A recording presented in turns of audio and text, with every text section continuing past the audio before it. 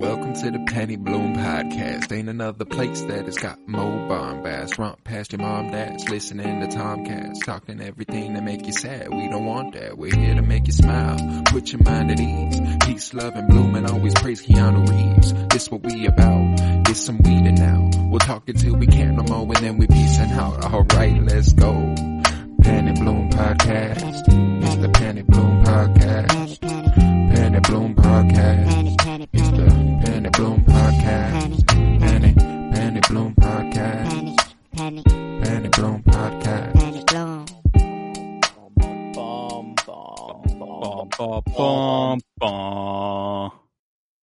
Hello, everybody, and welcome in to Winter is Blooming, a Game of Thrones rewatch podcast by us, the Penny Bloom Podcast. After a week off last week, our first Monday off for TV television coverage since Westworld Season 4's premiere, by the way. It's been a long time coming, but we had to take a little break last week, and we are back for Season 4, Episode 1 of Game of Thrones, titled Two Swords, written by David Benioff and D.B. Weiss, D&D, of course, and directed by one of the D's, D.B. Weiss. And we got a goodie for us today. I am Colton Robertson, and I'm joined by Joseph George. What's up, homie? What up? Always a pleasure to be here, and man, am I ready to start Season 4 of Game of Thrones. Boy. This is a special type of season. It's a different breed. You know, it's already considered one of the greatest shows of all time at this point. After 3 seasons, you go, okay, this is fucking good. The way this season elevates it is just ungodly. It's unbelievable. Yeah, I don't know if it's just like the premiere, like they focused very heavily on it, but if it's like this the whole season, because like I don't know, I remember like the events and stuff that happened, but I guess I don't really remember how well each season was made, or like I can't really like speak to like if you ask me like what was the best critical season of the show, I wouldn't really know. Like I wouldn't really have much to go off of. But this one episode, this premiere was like, I don't even know how they could step it up from the last 3 seasons and like season 3, because season 3 was really good, and they found their stride. They know what show they were making. It was banging on every cylinder. But now I don't know. Maybe it was just how stacked this episode was. Like we literally probably checked in on, I don't know how, I guess, do we have every location, like 8, or I guess, maybe it was not that many locations, but just...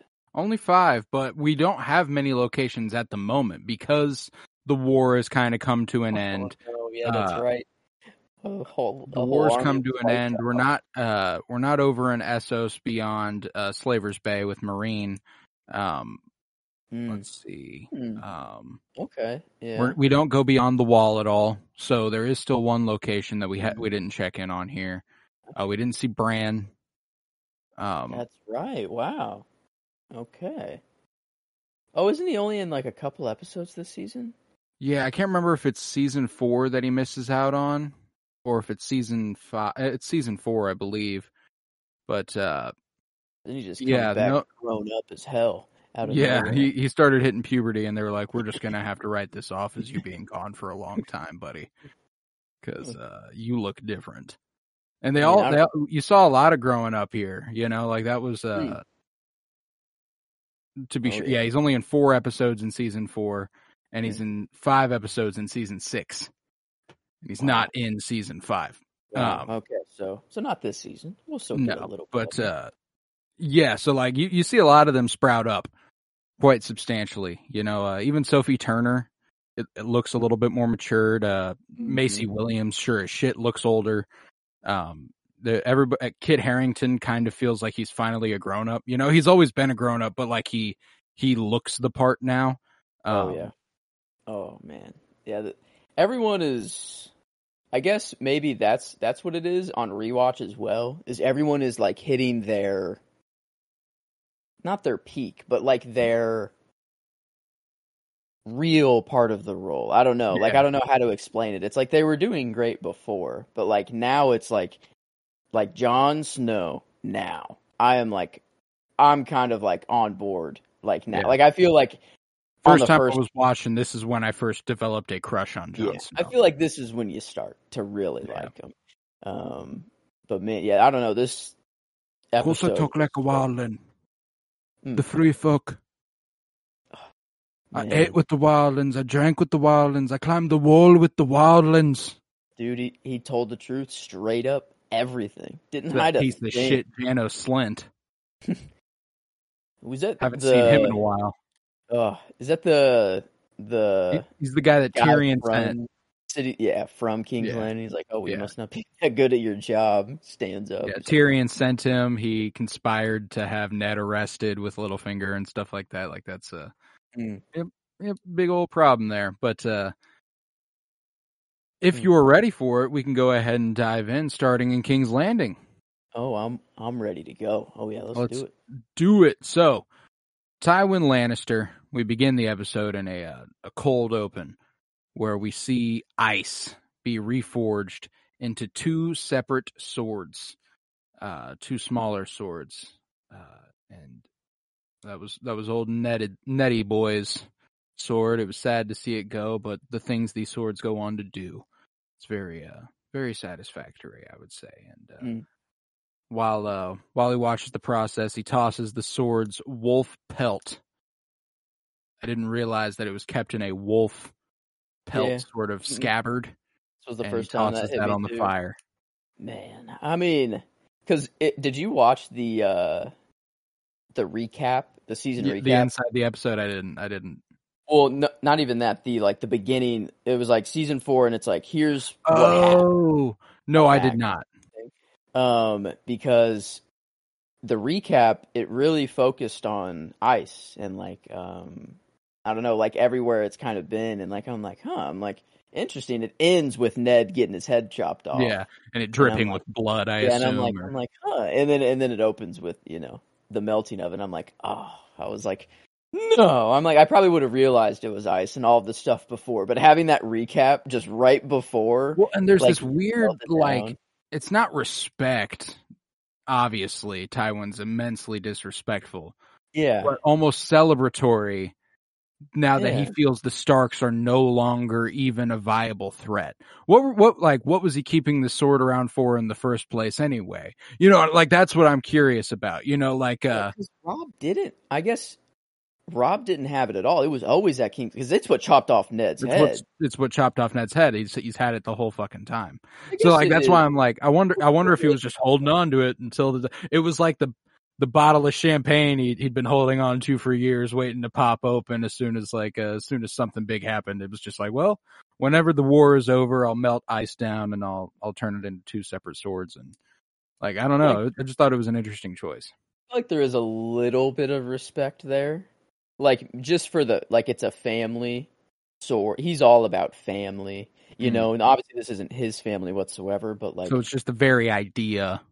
Yeah, maybe. As long as Robb Stark was alive. Maybe he just hasn't gotten around to it. He's like very occupied otherwise. And he's like, all right, now that my son's back, I can make him a sword. And does he just keep the other one? I forgot where the other one goes to. Joffrey. Oh. Joffrey gets the other one. It becomes Heartsbane. That's right. Okay. Well, at least Jaime gets one of them, Like that's... Heart Eater, I think is what he calls it. That's what he names it? Oh, yeah. I think Heartsbane is the Tarly family sword, if I remember correctly. But does he ever even...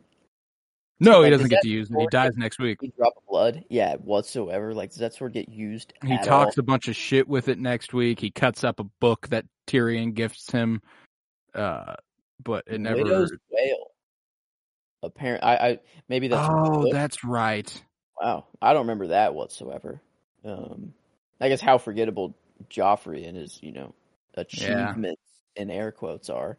All this maybe Heart Eater was one he was considering. I don't know. I feel like there's a sword named Heart Eater sometime. That sounds familiar. But Jaime's becomes Oathkeeper because of Brienne of Tarth. I can't remember if it just... Yeah, Heart Eater is the name Joffrey Baratheon gives the new sword he carries into the Battle of Blackwater. Ah, I see. So he already had a sword named Heart Eater. Okay. I see. That's why it was fresh on the mind. But regardless, we see it melted down and forged into a new couple of swords, and Tywin presents one of the swords to Jaime as a gift. And Jaime is quite impressed, given that he didn't think that Valyrian steel was even still forged, and he informs him that he wasn't. It was melted down from someone who, quote-unquote, no longer needed it. And that's when Jaime's like, I see. Okay. I get it. Interesting detail of one of 3 people alive that still know how to, like, work. Not even, like, forge. Make a new Valyrian steel sword. But just rework something that's already existed. Like, that's gone. You can't even make a new Valyrian steel sword. You know, that's just... Yeah, I had to hire someone from Volantis. Yeah. And, I mean, pretty sick opening scene, you know, but also at the same time, it's like, oh yeah, the Starks did just get wiped out, and oh yeah, that did chop off Ned's head, and it was like, it's a lot of why stuff like this is why I can't be mad at the end of this show. You know, like the real end of this show. Because like the Starks are counted out. They no longer hold the North. Sansa's a Lannister now. Arya's missing. Nobody knows where she's at. Jon is a fucking Night's Watchman. Robb is dead. Catelyn's dead. And they don't know where Bran or Rickon are. So they're just everyone thinks they're dead. Yeah, that's true. I mean, so like everyone thinks the Starks are fucking gone. You know, they are no longer a threat. And then at the end of the show, a Stark is the king. The North is emancipated with Sansa as queen in the North. Arya's going off to set sail and find what's west of Westeros, and Jon's heading north beyond the Wall, happy as can be. You know, so it's like, how can I be mad at the ending the Starks get? You know, like that's yeah. I mean, for the family, man. We heard the story from Cersei, I'm pretty sure, of like the Reigns of Castamere, and like this is probably like not to the same level, because I guess they wiped out like an entire castle, and well, I don't know, Winterfell kind of got wiped out too, but not by them. But like you have the idea that House Lannister they wipe out the competition. You know, it's like if anyone's coming up to them, they're just gonna kill them all if they're a problem. And like on this rewatch, I'm like, wow, like yeah, the Starks are down bad right now. Like they're not doing well. And then you check in with all of them. Sansa's a complete mess, you know, and like Arya and Jon are still handling their own, but like they still have that in the background. They're like, oh my God, I can't believe that this just, you know, like you get all like checking in with them and like seeing them deal with the news for the first time, how different they all are about it, you know? But yeah, this episode it got my excitement all back for Thrones.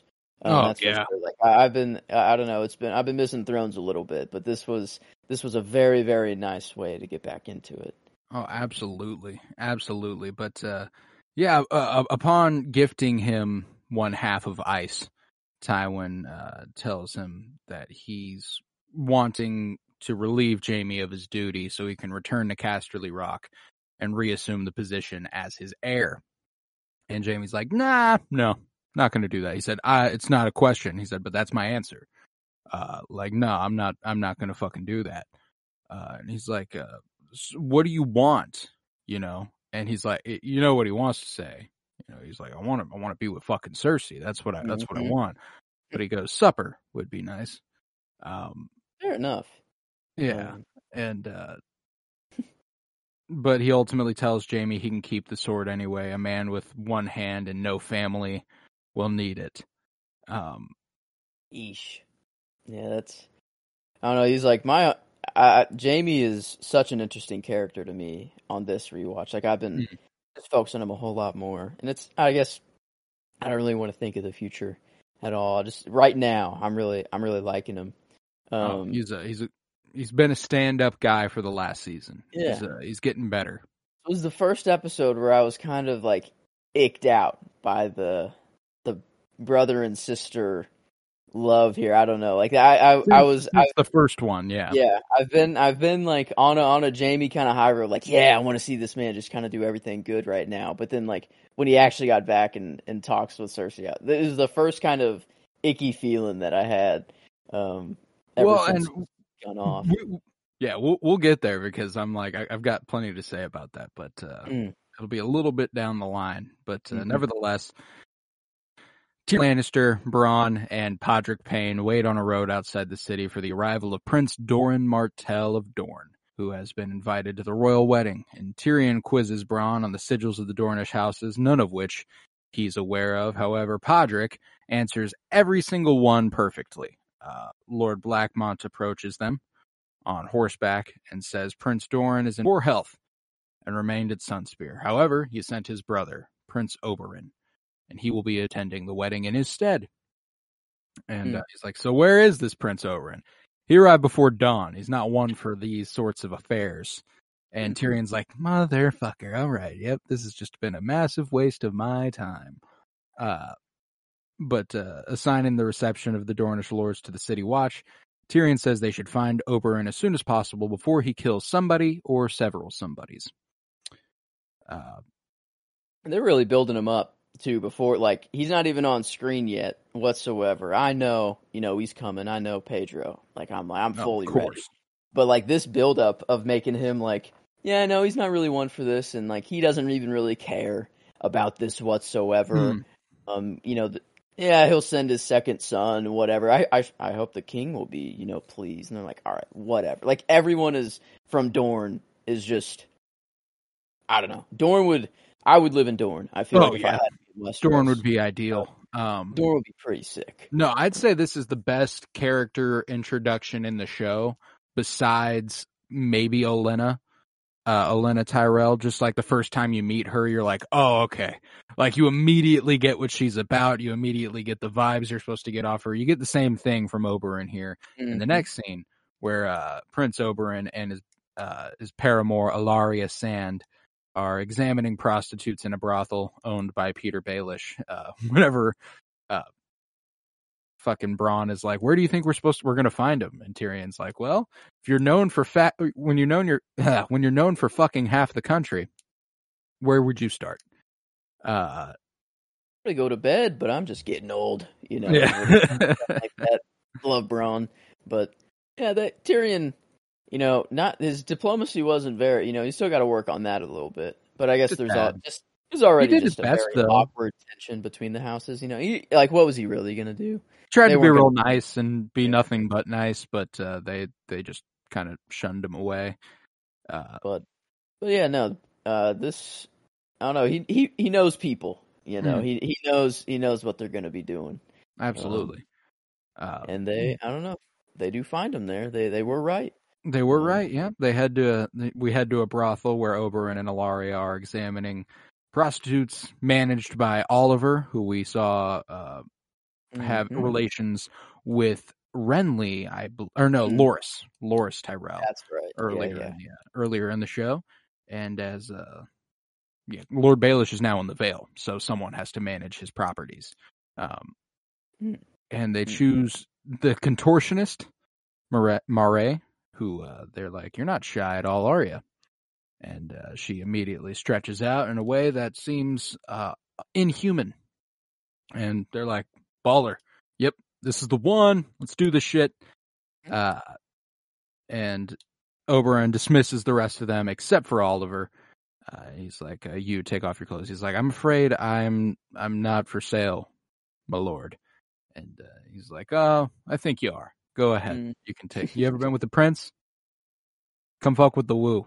I'm like, all right. Yep. Like, how do you? Oberyn's hot. Like, how do you say no? Dude, fuck no. Yeah, Oberyn is sexy. That's a fucking fine motherfucker right there. This is like, what's funny is this was almost 10 years ago now, probably filmed 10 years ago. And Pedro Pascal is an objectively attractive human being, I would say. But I don't think he's ever been as hot as he is here as Prince Oberyn. That's a his hottest role, motherfucker. I gotta guess so. Yeah, I mean it's gonna be hard to beat because this was episode 1 and this was the opening of the episode, and I was like, well, goddamn, I don't know how I'm going to give anyone else the character or perform. You know, like the performance is just like I'm going back and forth because like I'm giving him the character no matter what. Like I feel like so am I. It's like without a doubt. But maybe I'll just talk through the other scenes to make sure that I want to go him with performance. Like we'll only get him this season, and he absolutely killed the opening. Oh yeah, there are few characters who are in the show for such a short amount of time that are as memorable as Oberyn Martell. This guy, he makes his impact. He's dead in episode 7 of season 4. Wow, like that's when he fights. It is a 7-episode run that he's a part of. That's actually crazy that we get all the way there. I don't know. We definitely get. I don't know, like. As far as just introducing him and like showing his personality was great. You know, I guess we haven't even really gotten to like the good stuff of him yet. No, just how attractive he was in this opening scene. So Oberyn is infuriated upon hearing men in a different room sing the Rains of Castamere. And he confronts the 2 Lannister soldiers who insult him and Ellaria, and Oberyn moves closer and chastises them for being pink little men who are far too slow on the draw, rather than being golden lions. And when one of the soldiers reaches for his broadsword, Oberyn quickly stabs him through the wrist with a dagger and tells the other that his friend will only live if he gets immediate help. And at this moment, Tyrion and Bronn enter, and Oberyn and Tyrion step outside to speak privately, wherein Oberyn says he wants revenge for the murder of his niece Rhaenys, his nephew Aegon, and the rape and murder of his sister Elia during the sack of King's Landing by Lannister's troops during Robert's Rebellion. And specifically, he wants Gregor Clegane, the Mountain, who murdered Elia, and Tywin, who Oberyn believes gave the order to be killed. Yeah, he was owning this. This was, and right after this, almost my favorite line, and it might actually be. Like he's talking with Tyrion right now about all this stuff, or not quite yet. I don't want to jump the gun, I guess. No, yeah, that's where we're at. That's where we're at. But he tells him, he's like, "Tell your father that I'm here." You know, that's my favorite line. Looks off, and you're actually going with it. Yeah, okay, that's my favorite line. Then good, because I had a second one because it's very short and sweet, and I just wanted to bring attention to it. So okay, glad I'll bet. Yeah, my favorite line was definitely "Tell your father I'm here, and tell him the Lannisters aren't the only ones that pay their debts." He's gonna get a clean, not maybe a clean sweep, but I mean he's getting a lot of the nods this episode. He came in and made his presence known. Yeah, that's for sure. Very quickly and immediately a fan favorite for like when you're watching this for the first time, you're automatically like, all right, well, this dude's a lot cooler than a lot of the other people just based off his sexual freedom and being like, I'm gonna do what I want, be with whoever I want, be me. I arrive before dawn. I'm not one for greeting parties. You know, he's doing his thing. But then he's like, I want to kill the Mountain and I want to kill Tywin. And you're like, okay, yep, this is the fucking guy. We like this guy. Yeah. And also like the way he talks to like the Lannister guards as well was like just super, like finally someone telling him like, I bet you're all like nice pampered up in this cat, you know, I don't know, like I bet like people like King's Landing just sucks, you know, and anyone that is aware of that is like very nice to see, you know, like. Well, and there's a couple examples of this in this episode. This kind of parallels what Arya and the Hound do later in the episode, where Lannister soldiers are real high and mighty. They feel like they can't be touched. Nobody's against them at the moment, or so they think. But guys like Oberyn, guys like the Hound, people like Arya, they're there to remind them, hey, y'all ain't safe. You know, the way he's like, your friend's gonna bleed and bleed fast. You know, there's so many veins in the wrist, and I just put a hole straight through it. He's like, what are you gonna do? He's got that sick little Joel smile from The Last of Us, where he's like torturing the guy, and he's like, yeah, what you gonna do, buddy? Any way it goes is beneficial for him because he can take him. He's not worried about dying here. He like, even if this buddy decides not to save his friend and go attack him, he's like, even better. I get to kill a Lannister now, you know, like full on probably. But he knows they're gonna puss out and you know, go get help. I love the like a long sword, such a bad weapon in close quarters, you know. Yeah, And like he's like, y'all ain't gonna Braun's fuck with just me like like that. you know, like Braun's like that, and I love how like Braun had like a little like back and forth with Oberyn, and you could tell that Oberyn was kind of like, this guy's kind of cool, you know, like Yeah. whenever he's like, oh yeah, are you his sellsword or whatever? He's like, yeah, that's what I started out as, pretty much. And he's like, well, and I'm a knight now. And he's like, well, how did you do that? And he's like, I killed the right people, I guess, you know. And then Oberyn was like, all right, you know, He's like, you you know what, I kind fuck of with you, right. dog. But yeah, no, Oberyn was.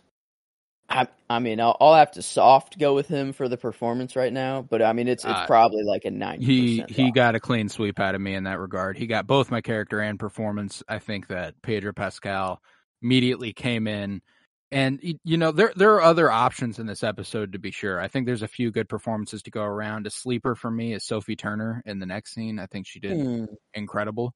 Once again, Kit Harington does wonderful. I again almost went with Lena Headey because she's amazing. Like there's so many great performances across this episode where like we're at a point now with the show where you can kind of go with anybody and all of it's going to be believable. I'm never going to be like, oh, really interesting. I'm going to be like, yeah, that makes sense. You know, it across the board, everyone's firing on all cylinders. It's been impeccable. But yeah, I had to go Pedro Pascal just because he, like I said, for the same stuff as the character. He immediately made his presence felt. It was a noticeably, instantly likable character, which doesn't happen a lot in this show, you know? And I said Olenna was the other, like, instant, like, you met her and you're like, oh yeah, that's like the only other one I can think of besides Ned, you know, where you meet them and you're immediately taken with them. You're like, okay, yeah, that's a good guy. That's a good person.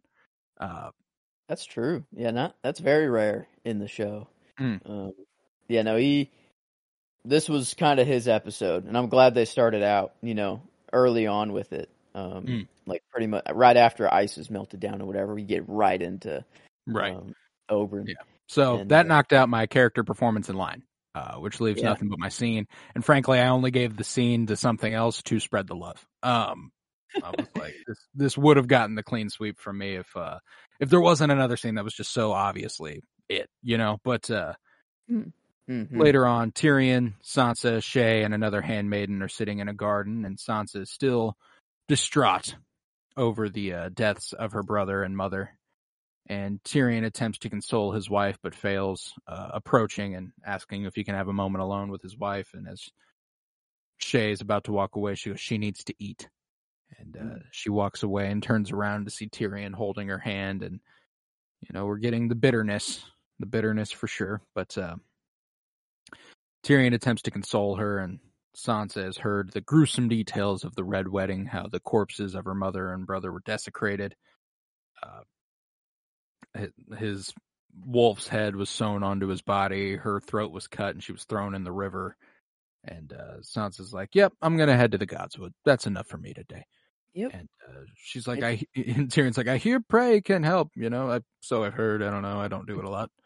And she's like, I don't go there to pray. It's the only place where nobody talks to me. I don't pray anymore. Yeah. And, you know, they kind of played it a little way where Tyrion, like, was obvious, like, she didn't care about anything Tyrion was saying. But then whenever he started talking about, like, I didn't know your brother, I can't really speak on him, but your mother, like, I admired her. You know, like, he actually said some good words. And yeah, he did. But it doesn't matter, you know, coming from the family.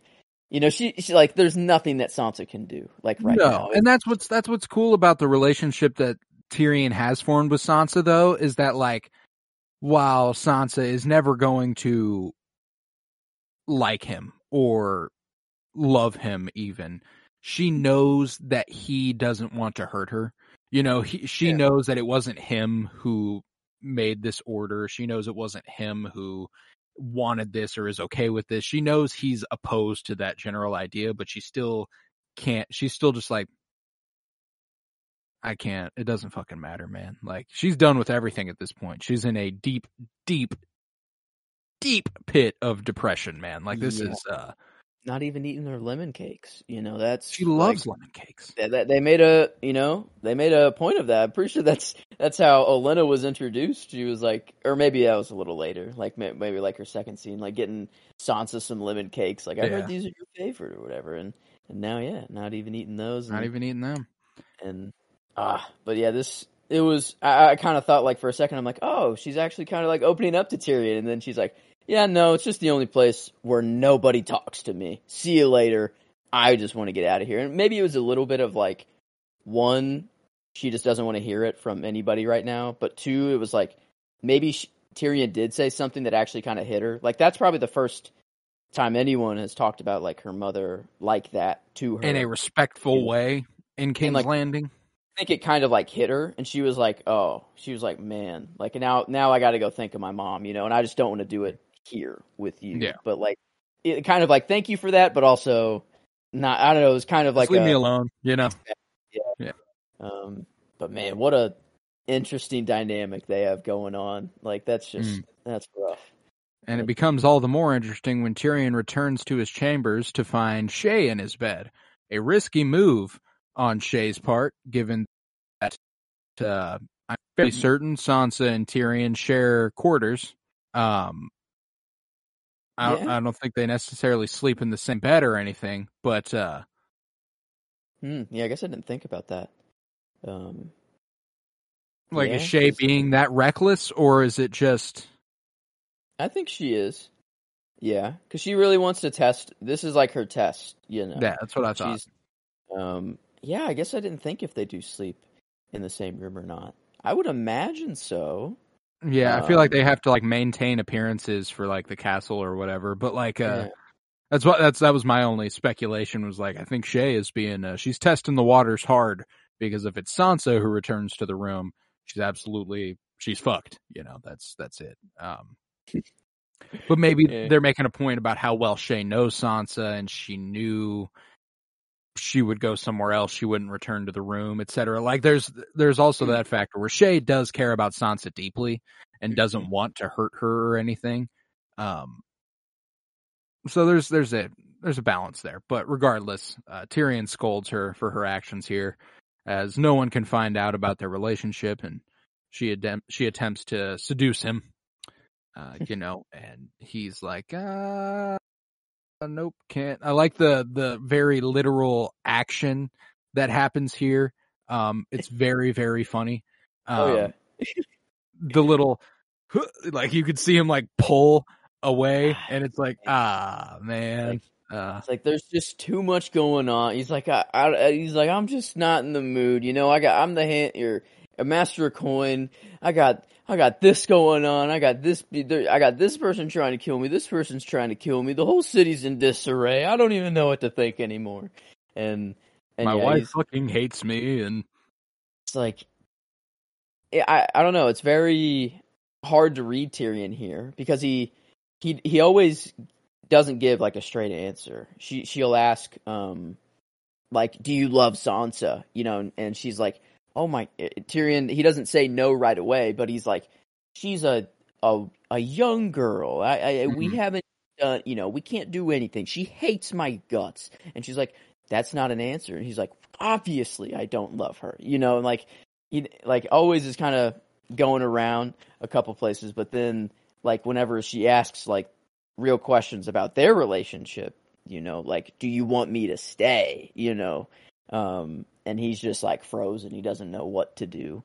And I don't know, like this is, I guess, it mirrors another, like with Jaime and Cersei in the scene, like another, hey, like we're back. We can finally have sex. Why aren't we having sex sort of thing, and it's like, well, things have changed, like, and it's, this one was, I guess, I don't know. I wasn't, the Jaime and Cersei one, I was a little more like, oh, come on, Cersei. Like, come on. Like, what the fuck what are you on about? But like, Shae is like rightfully like getting pissed off here, like I was kind of like she is testing the waters here and doing some very risky stuff, but like they are actually married.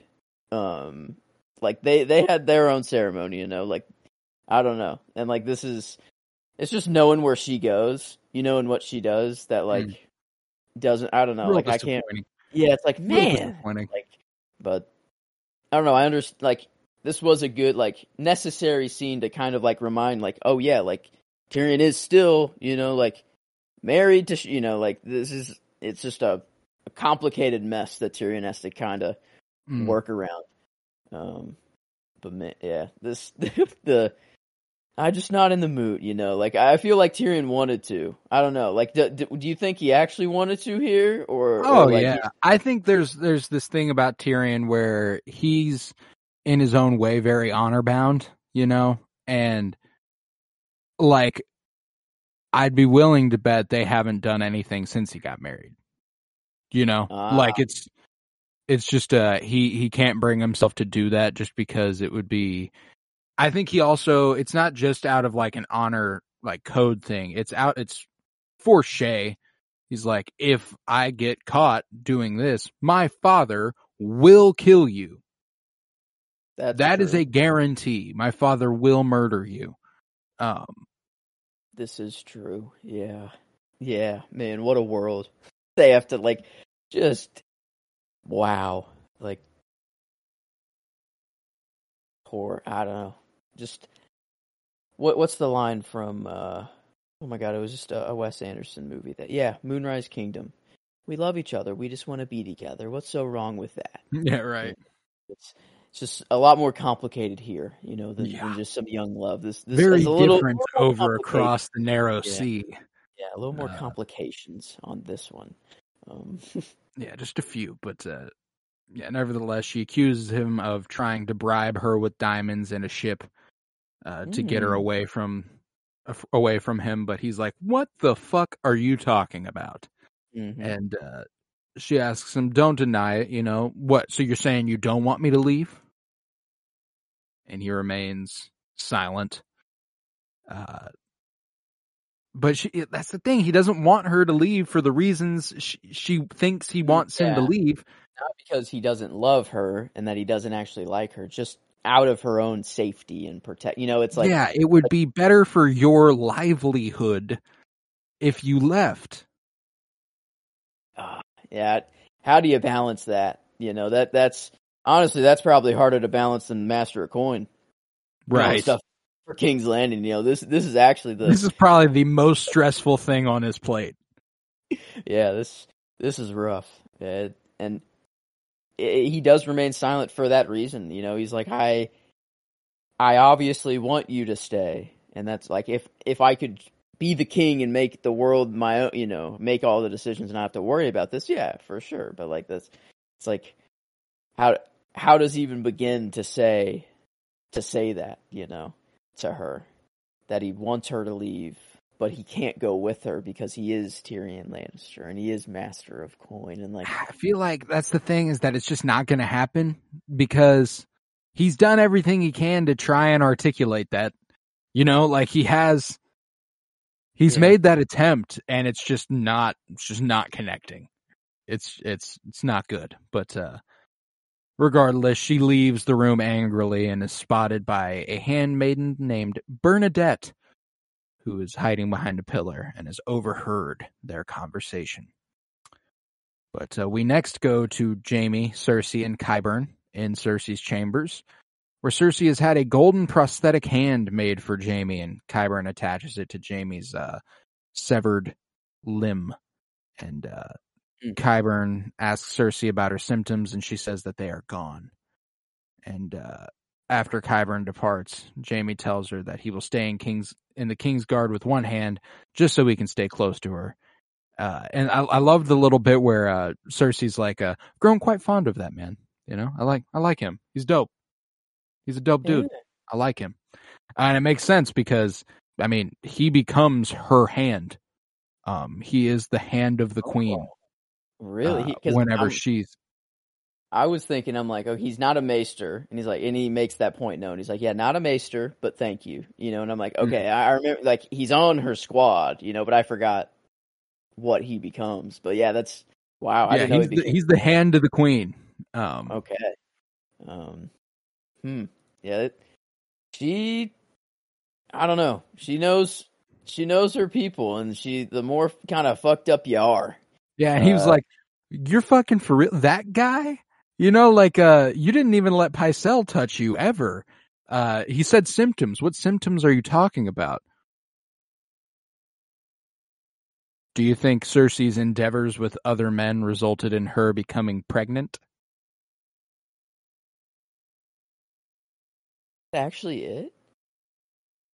I can't think of anything else it would have been. Like, for it to be mentioned and to be kind of sidelined, like, for her to be like, it's nothing, don't even fucking worry about it. You know, like, and then it's even implied later on in the scene that she has been with other men, which we knew. We saw her with, the cousin, That's Lancel. right.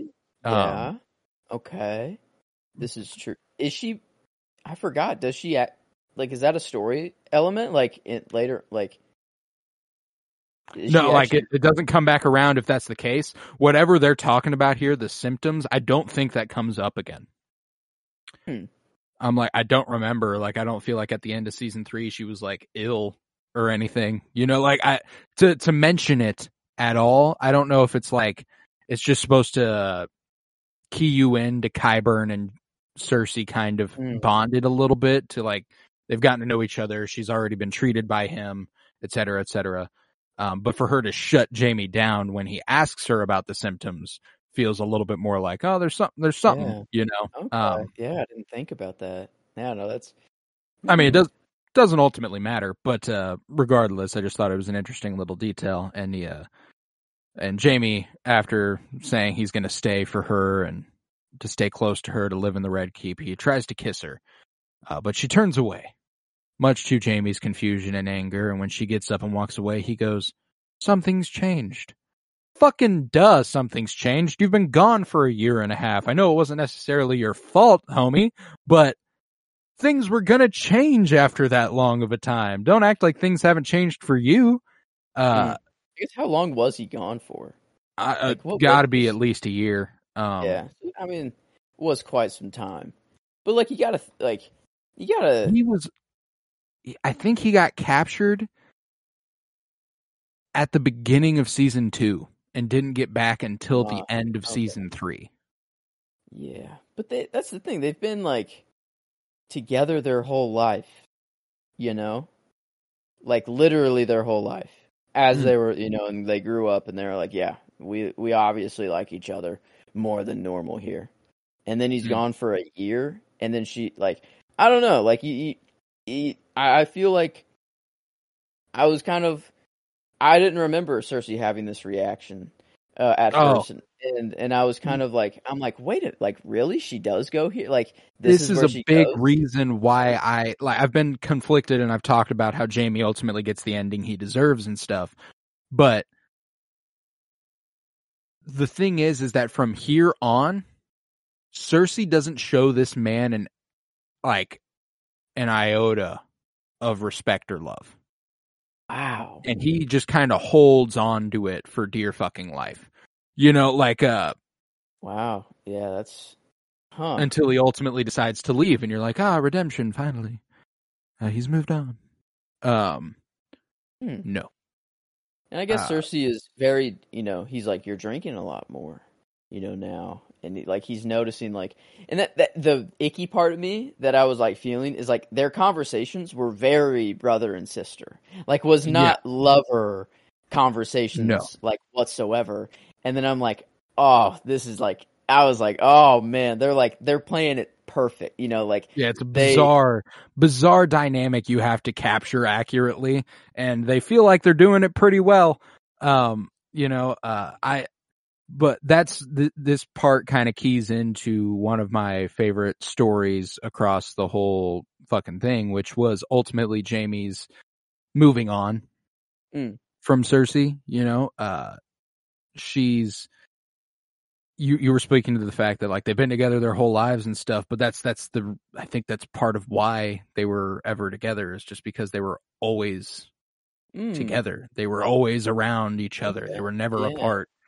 And like that's what Cersei speaks to, you know, like we were born together, we've lived together, we will die together, etc. But the moment that he's gone for an extended period of time,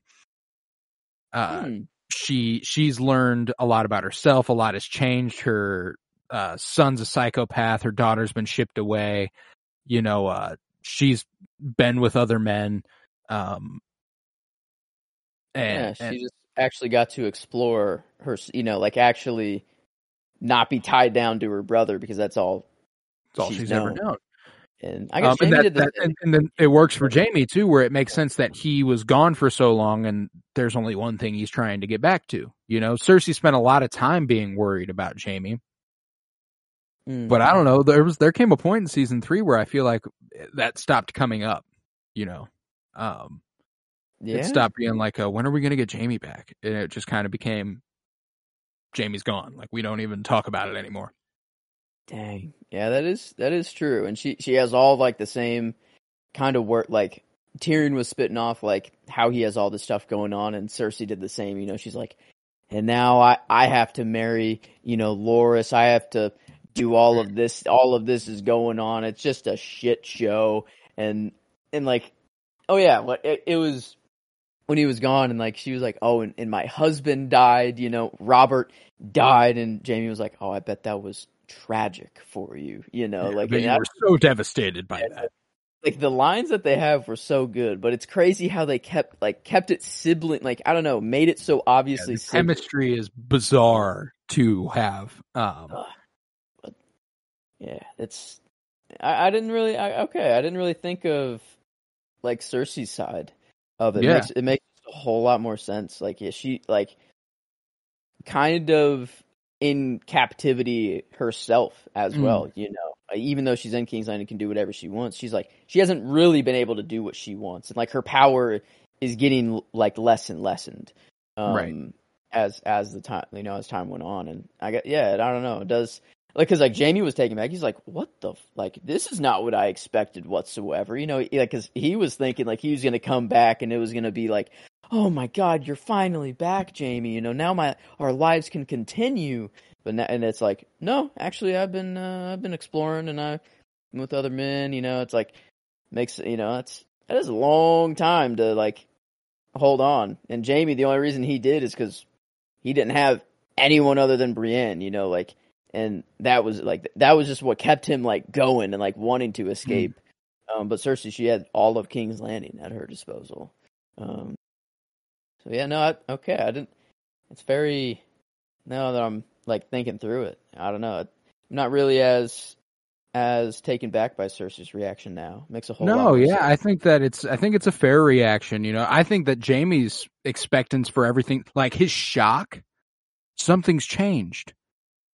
It's like, yeah, something's changed, bro. Of course something's changed. You've been gone for an extended period of time. Stuff changes. Like stuff might not have changed for him, at least not consciously. There's an interaction with Brienne later that I think is interesting. But he, you know, he was longing to get back. He didn't want things to change, and I get that idea. But like, I mean, you gotta know that things aren't going to be the exact same. You've been gone a very long time. You can't just ease back into the life that you once had. Yeah.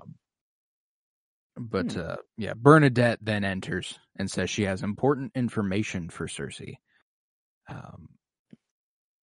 We don't see what that results in, but as preparations for the royal wedding continue, Margaery Tyrell and her grandmother Olenna are interrupted by Brienne of Tarth. Olenna being delighted to see the truth of the rumors about Brienne, and Brienne requests a private word with Margaery. And Brienne tells Margaery the truth of Renly's death and vows to one day exact revenge on Stannis Baratheon, whom she holds responsible.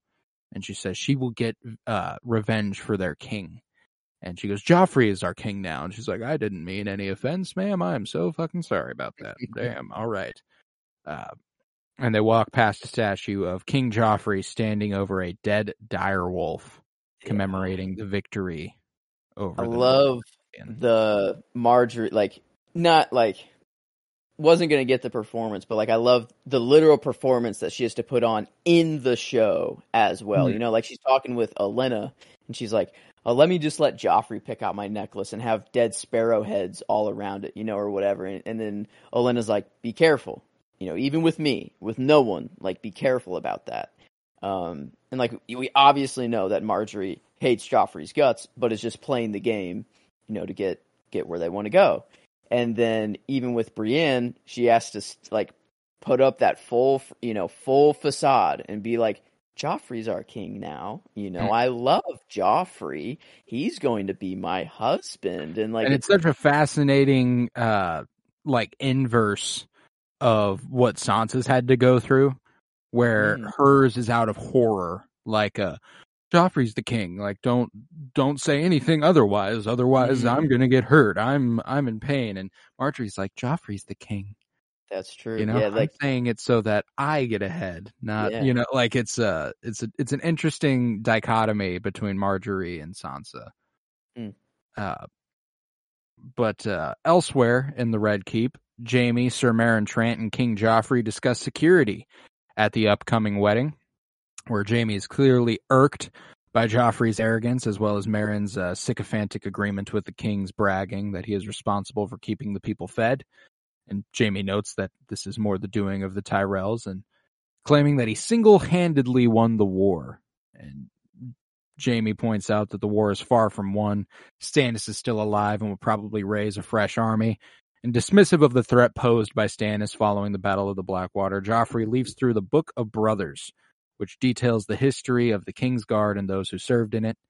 He reads Jaime's brief entry and sneers that someone must have forgotten to record all of his uncle's great deeds. And he also questions Jaime's ability to serve in the Kingsguard with one hand.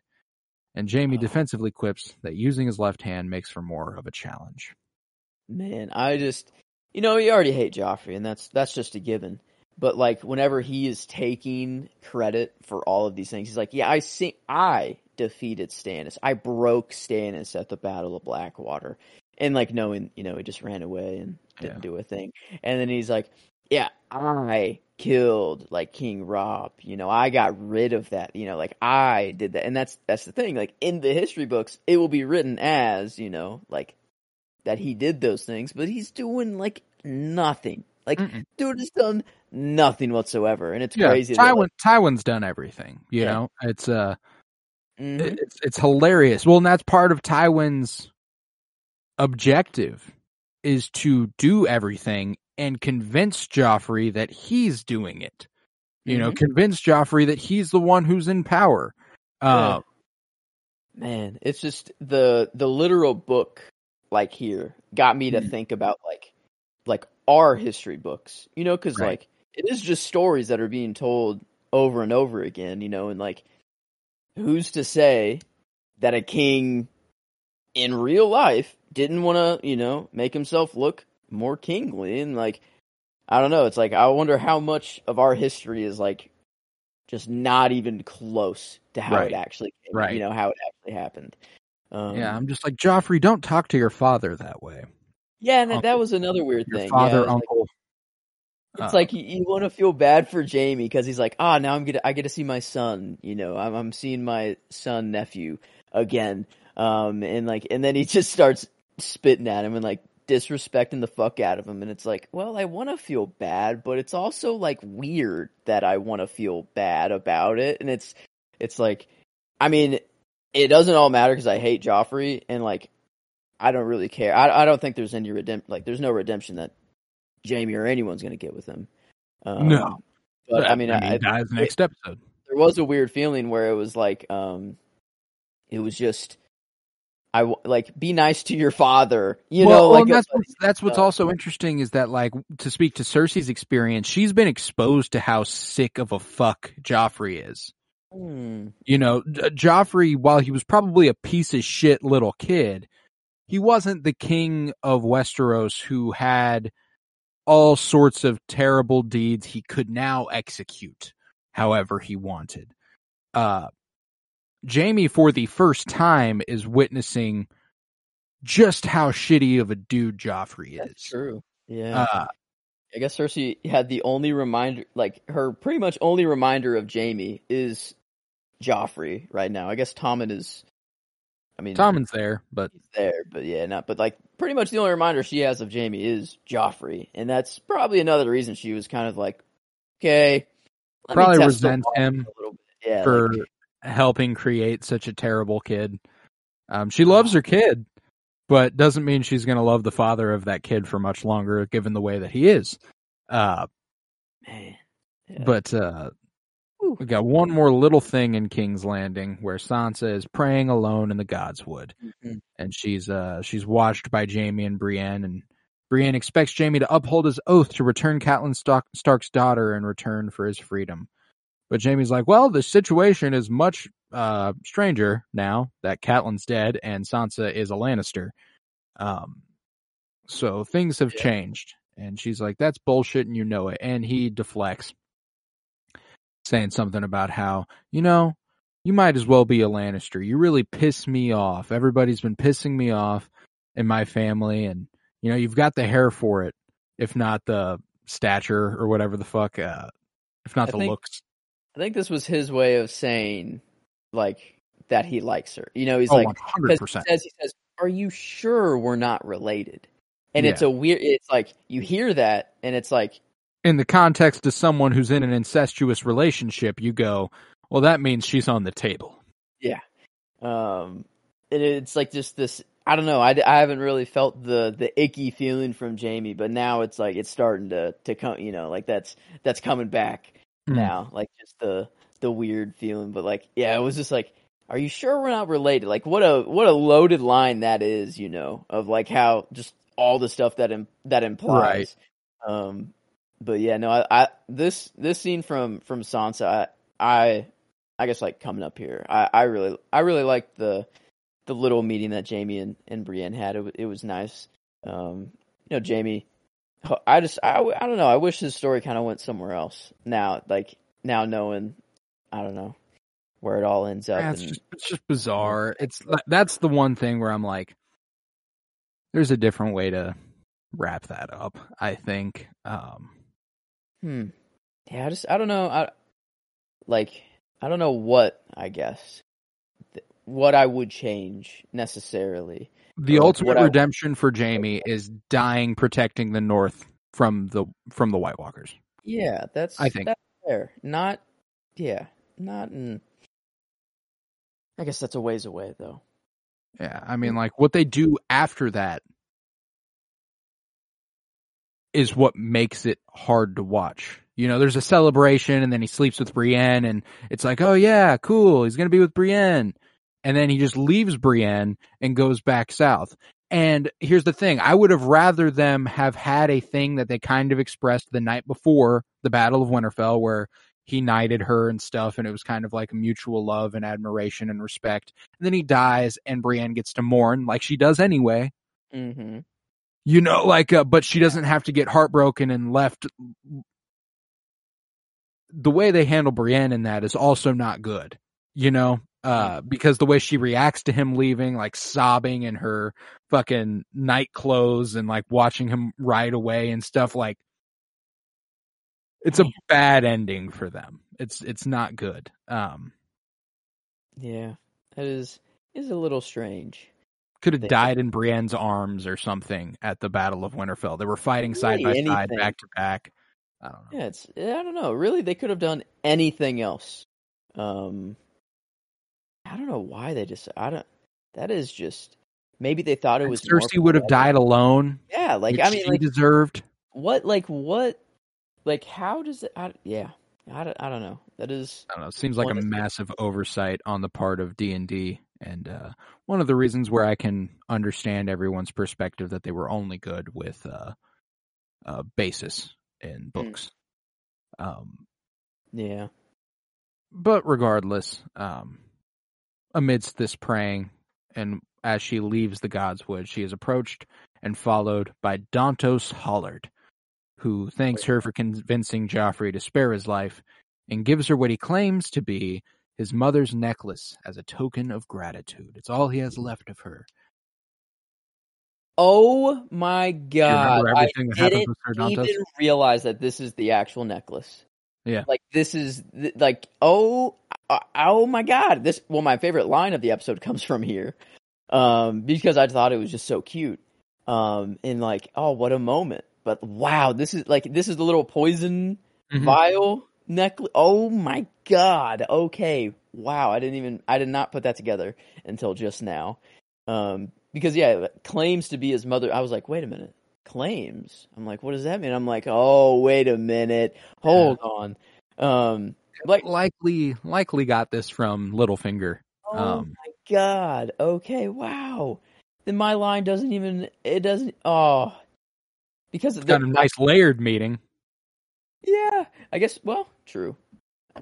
What it does, actually, no complaints. Yeah, no complaints. But like the moment was just, I thought this was an actual genuine moment between Sansa and Sir Dantos here, because whenever she says like, "I'll wear it with pride," and she gives him like a smile, and he looks back at it, like it wakes him up, and he's like, "Oh, like wow, actually, really great." And like that's, I don't know, I chose the line just to bring like a nod to the scene as well, because like it wasn't going to get my favorite scene at all, but like, wow, I did not realize that this was the necklace right here. Well, and there's a bunch of shitty layers to this, where Sir Dantos was probably offered his freedom from Westeros by Littlefinger, if he delivered this necklace to Sansa and then helped her escape after the death of King Joffrey. By giving Sansa this necklace, knowing she had it and that the vial of poison was taken from this, and that she would be ushered from the ceremony, they are framing Sansa. So then you've got the fact that Littlefinger and Olenna, who is also the other helping hand here, have agreed to frame Sansa to make it seem like neither of them had anything to do with Joffrey's death. Which doesn't matter because they get her out of there anyway, which is good. But like, it's just a bunch of stuff there where it's like, God damn, man. There's all sorts of fucked up shit going on in King's Landing, huh? Yeah, that did not hit me at all. I thought this was just a really cute moment between a knight that became a fool and Sansa. Wow, holy crap. Yeah, this is an important moment there. Very quickly develop that story of how they kill him next episode. Like, that's the only indication on rewatch that that's coming. Holy crap. Yeah, that's nuts. Because I literally saw a clip on Twitter or like somewhere where it was like Joffrey's death. I don't know, I saw it like recently. And like I saw like the necklace on Sansa and like Olenna go over and, kind of I don't know, like whenever she grabs the little vial or whatever, like during the time, and I'm like, oh yeah, that is how it happened, whatever. And then I get to the scene, it flies out of my head because I'm like, oh wow, little fool guy. Yeah, this guy was cool. I feel bad for him. Yeah, Joffrey just ruined his life completely. Like, I was more focused on like how this one stupid decision by Joffrey completely killed this guy's house.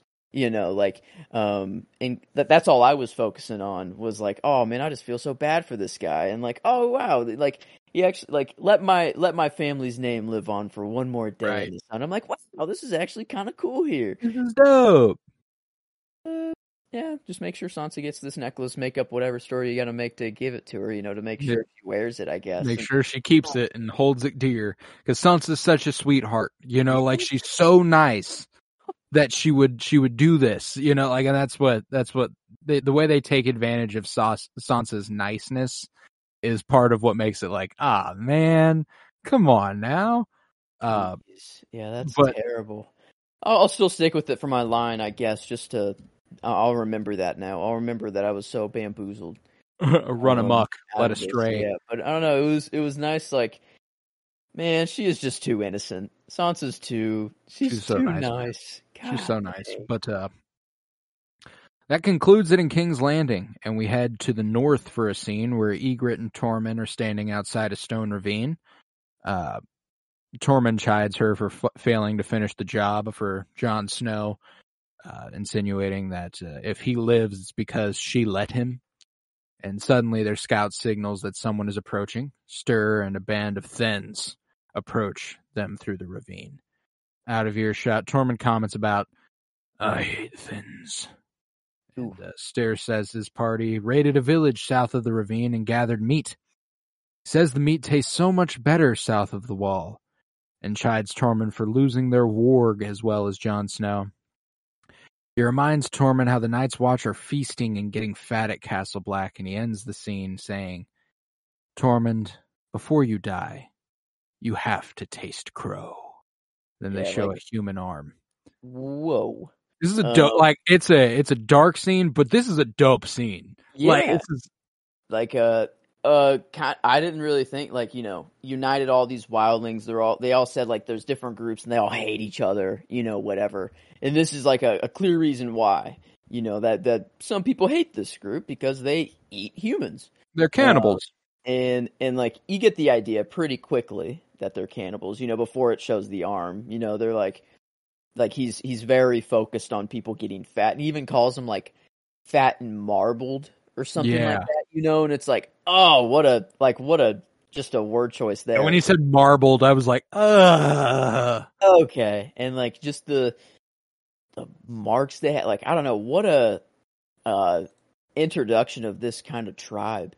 Yeah. No, it's a fantastic introduction. I was talking about the character introductions earlier. This scene, you very quickly get the idea of who the Thenns are and what they're about, and impeccable kind of tension building, and then a reveal that all happens within 2 minutes, where you're just kind of the first time I was watching, I feel I was probably oh god, these dudes are fucking nasty, and I didn't appreciate how well the scene was done necessarily. It's incredible dialogue, incredible performance work, and then the camera work when it pans down as he squats and they show the arm. I'm damn, that was well done, man.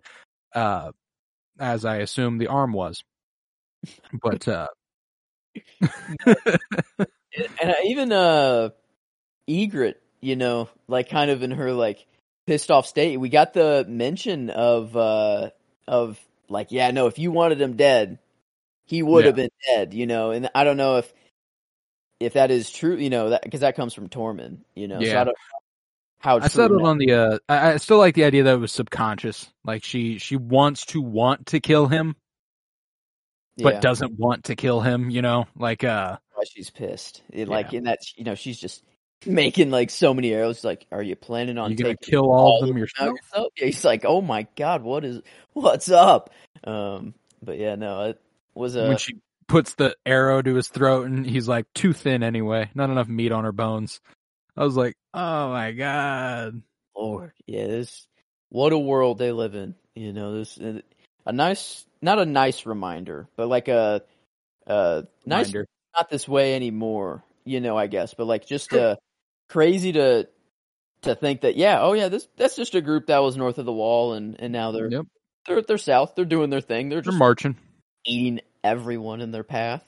Yeah, no good. But we then head to the Wall, where at Castle Black, Jon Snow has survived the injuries inflicted by Ygritte and is largely recovered, though he still grimaces while getting dressed, and he walks with a slight limp. And having been informed of Robb's death, Jon shares with Samwell how he'd always been jealous of Robb for having more of their father's affection and being better than him at riding and fighting, and with girls, the girls loved him. And I liked this kind of reflection where he's not devastated. Yeah. It kind of demonstrates the separation there is between a bastard in this time and his siblings. Where he always loved Robb and he always respected Robb, but it was Robb knew he was a Stark and that Jon wasn't, and I'm assuming that even the best dude like Robb was, when you're a kid, you're a little bit of a dick. Everyone's a little bit of a dick when they're a kid. If you're siblings, you you fight, you say, I don't know. It's but it's not it doesn't stick with you like that. If it were someone else. So he just kind of reflects on him with this admiration and respect more than anything. It's not a true grief. It doesn't feel it's just kind of he was a good dude, man. He didn't deserve that. I think maybe part of it was because it was very you see Sansa and how just devastated she is. That's all she has to think about. And that's it. is like, oh my, well, I'm in King's Landing, I'm already a prisoner. Now I hear that like my mother and brother are dead, and like the way they were killed was disgusting. Everything about it. That's all she can think about. But Jon, he hears the news and he's like, okay, well, obviously that sucks. Obviously I'm affected by this. Also, I know that there's an army of 100,000 wildlings coming to the wall, and now I don't know if I'm gonna live or be hanged, in the next day or whatever. He just has so much on his mind as well that he's like, well, I don't even really have time to grieve right now. I gotta. There's also the fact maybe he learned quite a bit from when Ned died. He wanted to march south. He wanted to fight. He wanted to do all this stuff. And to speak to where you're speaking on, like Robb being killed by the Lannisters is small potatoes. Yeah, that's not a big deal. Like that's. It doesn't matter. Like, yeah, it's like no different houses, different conflicts, whatever that's happening south of the wall, none of it matters. And I guess like no one but Jon knows that, like, and I don't know, he makes it like this was, I'm pretty sure, my favorite scene, just him coming back to Castle. Like, I really loved Kit Harington here. Like, I really feel like he hit his stride here, and he's really becoming Jon Snow. And I don't. This was the other performance that I was going back and forth on from Pedro Pascal or Kit Harington. But I really love this scene and how he was. I don't know. He really made it like urgent and like made like his experience known to everyone there, and like the little moment he had with Sam. Even Sam was like, sometimes I get mad at I'm jealous of you. You're all of these things that you just said about Robb, but to me, I'm only better at reading than you. It was like cute moment between him and Sam, but like when he actually talks to the current, I don't know what they're called at Castle Black, the current like leaders, I don't know what they, the high table or whatever the fuck. I mean, I was like, okay, I'm in with Jon now. Yeah, he wrote me in on this episode. No, it was damn good, man. And we then after this we learned that Sam has been sent to retrieve Jon, who's been summoned to testify before a panel of 5 sworn brothers, including Maester Aemon, Acting Lord Commander Alliser Thorne, First Builder Othel Yarwick, and the exiled former Lord Commander of the King's Landing City Watch, Janos Slynt. And both Thorne and Slynt are openly hostile to Jon, as I'm assuming Janos he still fosters some sort of beef for Ned Stark, as what he did to Ned Stark got him sent to the Wall, and therein he's got beef with Ned Stark and his descendants, I suppose. He's also just a straight-up asshole. They don't believe much of what he says, and at the hearing, Jon admits to killing Qhorin Halfhand, but that it was not murder. Rather, Qhorin wanted Jon to kill him to give him credibility with the wildlings in order to get a spy into Mance Rayder's army. And Slynt dismisses Jon as the bastard son of a traitor, while Thorne, a friend of Qhorin's, reacts with incredulity at Jon, and that he would presume to act like he knew Qhorin. And Jon responds by saying that Thorne should know that Qhorin would have done anything to protect the Night's Watch.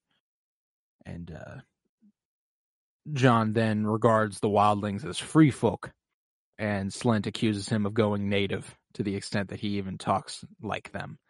And Jon snaps back, acknowledging that he talks like a wildling, and also admits that he lived amongst the wildlings and ate with them and climbed the wall with them. He then catches himself before admitting that he lay with one, but then admits it anyway. And Slynt's like, well, that's it. He's got to die, huh? Yep. He's like, oh, the rules are written. You must die. Thank you for saying that, Like, He was like, well, our decision's made. And I love that Aemon's like, bro, if we beheaded every man in the Night's Watch who laid with a woman, the wall would be manned by headless men. That might be the line, the actual line of the episode. That's a goodie, man. Yeah. That's a real good one. And Thorne's like, yeah, but there's a difference here between sneaking off to Mole's Town and sleeping with a prostitute and sleeping with the enemy. Fair enough. I mean, fair point. Like I hate the dude. I hate everything you said so far. But like, To I the mean, I don't Night's think. Watch, there is a difference, I'm assuming. Yeah, this one sort of fair. Like, but it could just be. Well, and John was just very good at his spy job. He had to do what he needed to yeah. do. And John doesn't try to defend himself at this point. He's not like, that's not fair. He just goes, well, Mance Rayder intends to attack the Night's Watch with 100,000 wildlings at his back. And he gives intelligence on his plan of attack, and both Thorn and Slint disbelieve what John has to say, but Aemon realizes that John is speaking the truth. And the hearing ends with John being allowed to keep his head. And Thorn's like, so what? You believe, every time someone's telling the truth, how'd you gain this superpower? And he's like, I grew up in King's Landing. Damn. And like, knowing who he is as well, and like what he gave all of this up, and it's like, oh my god, this is such a cool thing to watch on rewatch. Like, that's his uncle who just saved his life, Yeah. Like, we will not be taking your head today, Jon Snow. And it's like, saving your family. And if Aemon knows that or not, who knows? If you think he's fully in the know. I don't. Yeah. But I love how. What's the guy that came from King's Landing? Slint? Is it Slint? Janos Slint. Yeah, Slint. Like how he was kind of like the hype man. He was kind of like, oh yeah, look at what he's saying. John, like everything John would say, to kind of like repeat and be like, oh yeah, well you talk like them now. But then whenever John was like, yeah, he has an army of 100,000.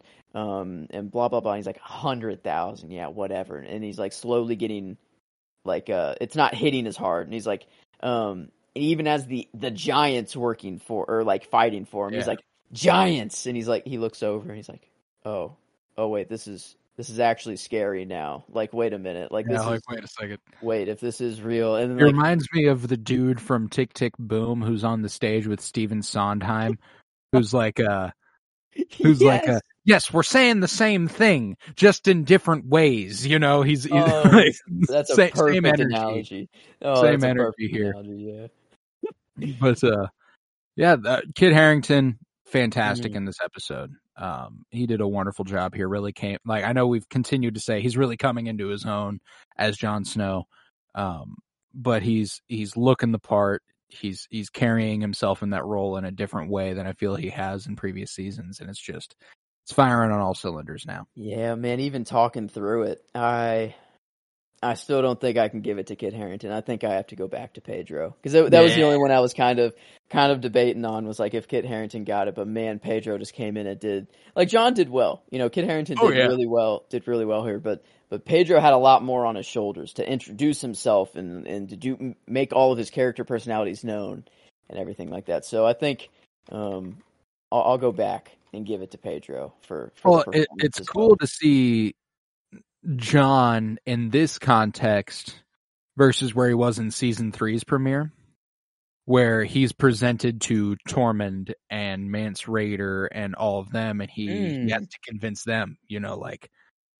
I fight for the side, I want to fight for the side that fights for the living. They're like, why should we believe you? What do you mean by this?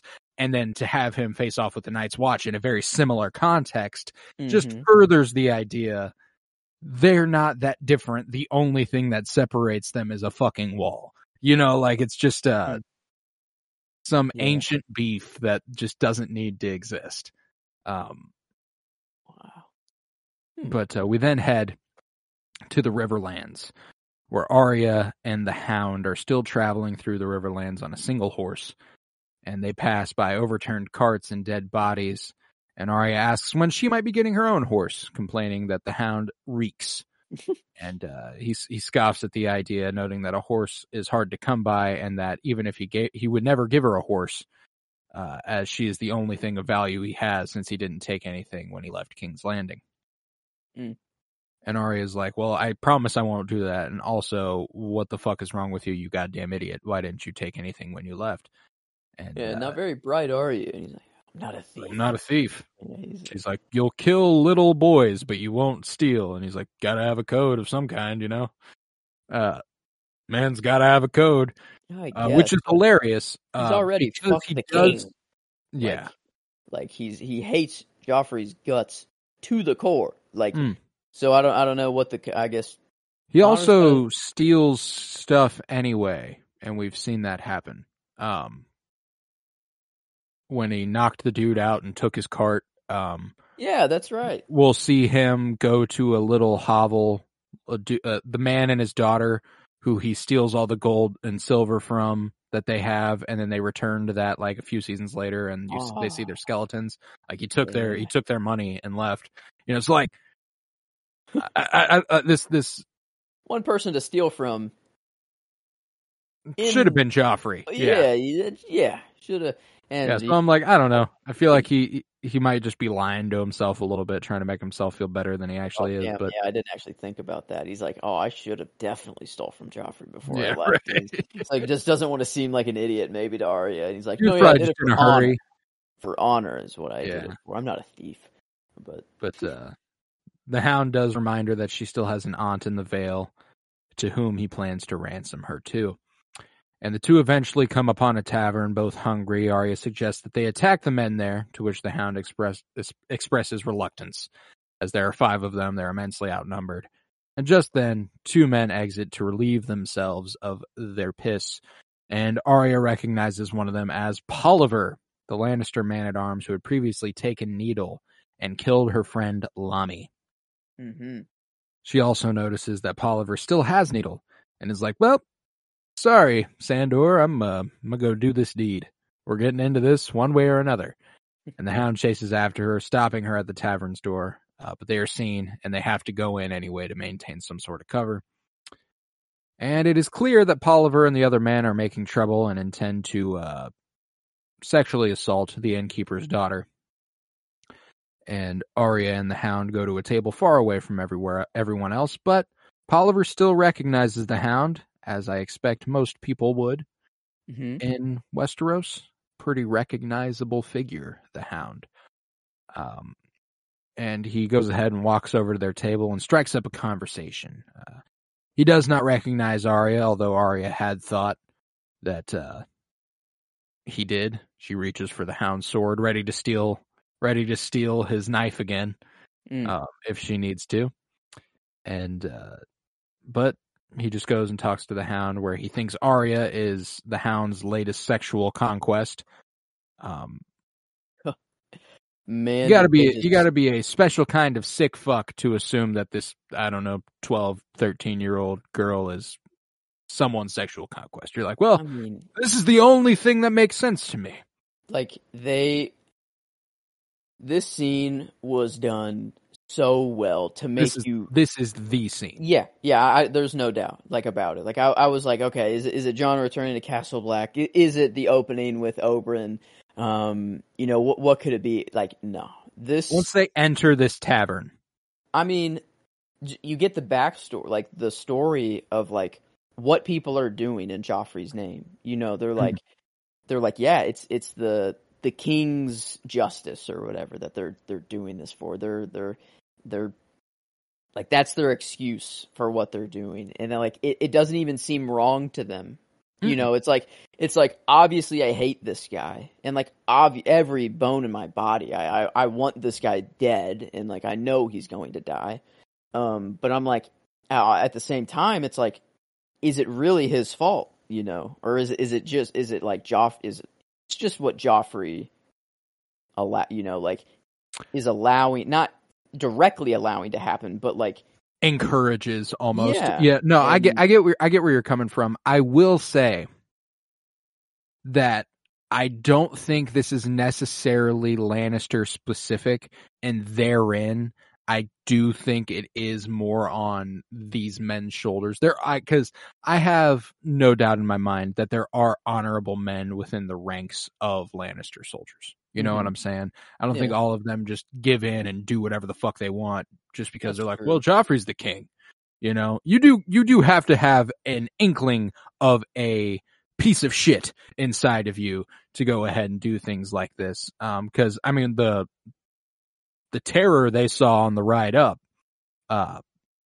Yeah, And Didn't look like people fought at all. It looked like they No. slaughtered a bunch of people just because they felt like it. Yeah. And they're like, there's no fun in it anymore.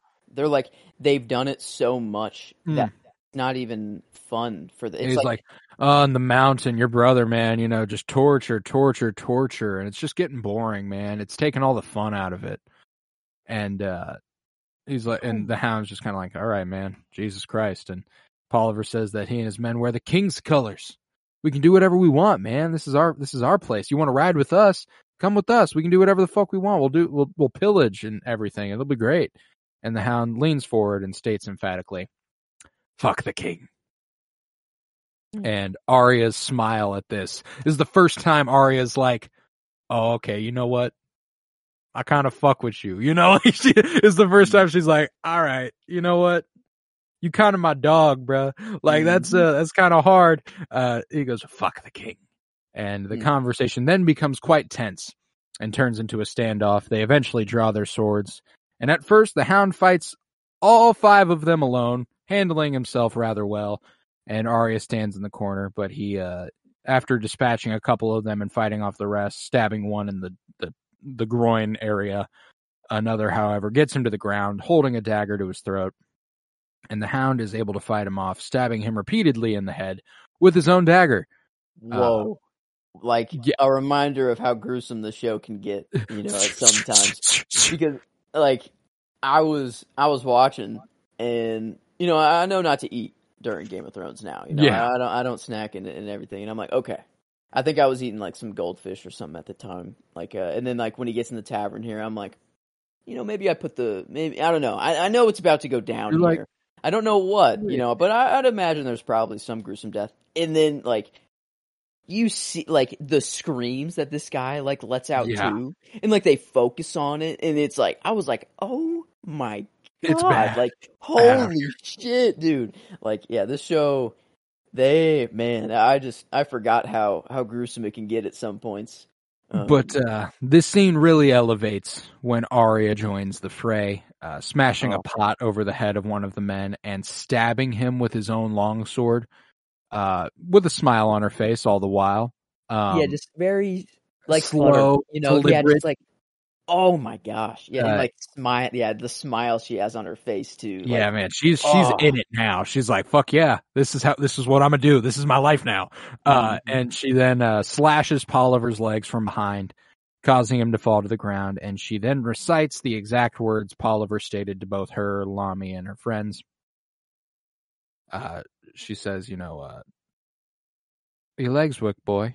What? Do I need to carry you? And Arya's like, and the dude's like, what the fuck are you talking about, dude? And she picks up needle. Fine, little blade.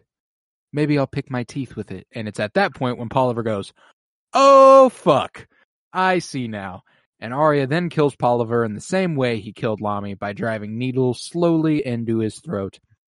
And Arya and the Hound then leave the tavern, taking with them a horse for Arya and the chickens the Hound had requested. Is this the first actual kill from Arya? Like, was Polliver on her list or no? Yes, Polliver was on the list. Okay, so this is like the actual first. It's the first name she can check off. Off, which is nice. I put Polliver and then the just random asshole. Random Lannister soldier. Yeah. Which is nice, but nice to have her first official check mark on her list. Here. Apparently, his name is. No, one of them was Lowell. That's the gentleman who got stabbed in the face several times. Oh, okay. I'm pretty sure the guy who got stabbed in the groin as well was the guy that, like, he looked back and he was like, yeah, he likes him broken in after, like, talking about Arya or whatever, and it was nice just to have that little, you know, little stab him in the balls, man. Oh, yeah, that was just to hear, like, him, like, screaming and, like, oh, like, just like him take, like, you just hear all like, that's a tub. Background. Then it's like, oh my God, like, this show is insane. We get, like, super emotional moments with, like, Sansa and stuff like that, and then you have, like, this where the Hound can just go off and kill 5 people. Sansa or Arya kills 2, and, like, you're just like, thank God these guys are dead now. And and yeah, I mean, like, you got to think the inn people here were like looking at the Hound and Arya as heroes. They're like, thank God, like, oh my God, Yeah. like I could not have asked for you guys to show up at a better time. And because I mean, we see the path, after the like these guys were on a tear. Like it was just bad. Like, and they didn't see it as bad. Like they were just like, yeah, we're doing our thing. We're like living for us. And it's like it's crazy how he was just like, yeah, this is just what we do, And they even sometimes, more daughters. They keep more daughters are hidden and silver and gold that you can find. He's like just speaking of it as like if it's nothing. It's like, oh, this dude has just lost his humanity completely. Like, this is that Tarantino ass shit where they present you the most terrible human beings possible. Where they're like, oh, this guy better fucking die. And then they kill them in the most brutal way possible to try and like make you be okay with that. And you were already going to be okay with it. It's Game of Thrones. It's a different place, but like that Tarantino thing where he makes you just despise someone and then they do a bunch of terrible things to kill them is super satisfying. But that concludes the story in the Riverlands, and we head to our final location in Slaver's Bay, where Daenerys Targaryen sits near the sea with her 3 dragons, each one about the size of a small horse now, much larger than previously seen. Mm-hmm. And Daenerys strokes a little tennis ball on a stick's head. Oh yeah, strokes Drogon's head, while Rhaegal. I will say these visual effects are incredible. The Drogon looks. They stand up well. Yeah, they look really good. Drogon, Rhaegal, and Viserion all look incredible, and they fight over a dead lamb. And as Daenerys tries to calm Drogon down without warning, Drogon snaps at her with a hiss. Like, you better back the fuck off. I'm trying to eat. Don't mess with the dragon's food. Yeah, that's Nope. Even if you are the mother, I don't know. I'm not messing with that. Yeah, this single act that her own children would threaten her and that they are outgrowing her influence leaves Daenerys shaken, to say the least. And Jorah Mormont then approaches and tells her that dragons can never be tamed, not even by their mother. And after this, Daenerys returns to her unsullied army to resume the march to Meereen. And she notices Grey Worm and Daario Naharis are absent and sets out to find them after being told they are gambling. And this like aerial shot of the army, she had to walk like a mile to get to them and still be pissed when she finds them. Do you know how mad you have to be to walk for 15 minutes and still be mad when you get there? It's kind of hilarious. Like she had no idea what they were doing, just gambling. And like, she's like, okay, I can't have that. No. Whatever. She's marching through her whole arm. Like, I don't know, what a badass. Like, every shot that she is in, she is made to seem badass. And like, even her, it's epic. Her conquest is like plain to see. Yeah, and like even at the beginning, like when Jorah comes up and like walks and just kind of looks at her for a moment, with her dragons flying and like Drogon's there, he just kind of looks at her like, oh my God, like, wow, like I am on this fighting for you, like you are my like queen, like I don't know, that it is nuts. But then just she gets there and they're just sitting, like how she's probably even more pissed that they're just like, it's just a little thing between the two of them, I don't know, like. I don't know what I expected from gambling. I was like, I forgot what they were doing, but it wasn't like a little competition between themselves. That's not what I was thinking. But she definitely had to be way more pissed after that whole walk. And then to find them just sitting there with blades balancing on their arms. And she gives them shit. She's like, what are you guys fucking doing? And they're like, well, We're competing to see who will ride at your side. And she goes, well, Sir Jorah and Sir Barristan will be riding at my side, as they did not keep me waiting all morning. And she orders the 2 men to ride at the back of the army with the livestock. And it's funny watching Grey Worm, because you can tell Grey Worm is like, damn it, man, I didn't even really want to do this. He just challenged me and I felt the need to compete. Daario's a bad influence. He started it, that sort of vibe. And Daenerys also adds that the last man holding his sword shall find a new queen to fight for, and both men immediately drop their weapons. And wonderful scene. And we finally get a little bit more out of Jacob Anderson as Grey Worm, which I really appreciated. He does really well in this role, and I don't think he gets enough credit because he is very stoic a lot of the time, you know, and I really like him. Yeah. I also think that because Dario says something to him about like, you like her, it's obvious, you know, and he snaps back like, you're not a very smart man, Dario Naharis, or you know, just a simple, not a very line smart there. man, Dario Naharis. He's like, well, I'd rather be a man with no brain and two balls. I don't know. I love the power rankings, like in Game of Thrones. Like they always, you know, like who's better with the sword. You know, they always like Jaime, and he's like, yeah, now it's more of a challenge with my left hand. You know, like like building up the legend of like their fighting. But this is like Grey Worm and Dario, like two skilled warriors who can outlast someone who's training like this their whole life, or an absolute mad lad of you know, just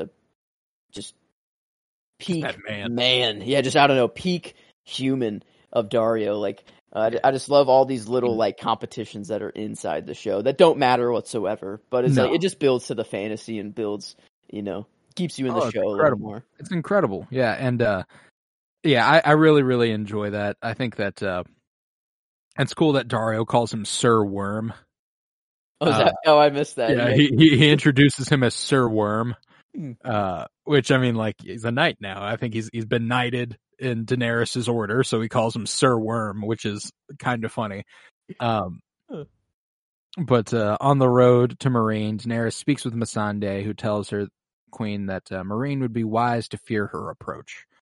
And Dario meets them on a cliffside, and Daenerys expresses her annoyance when he shows her flowers he has picked. He reveals that the flowers represent a portrait of the landscape and serve various purposes, chiefly that knowing her surroundings is important to Daenerys' strategy. This is the first scene where, you know, the new Dario gets to, like, shine, I think. And I still don't like him as much as Ed Skrein. He's a good actor. He's fine. He doesn't carry the same confidence the last Dario Naharis had, though.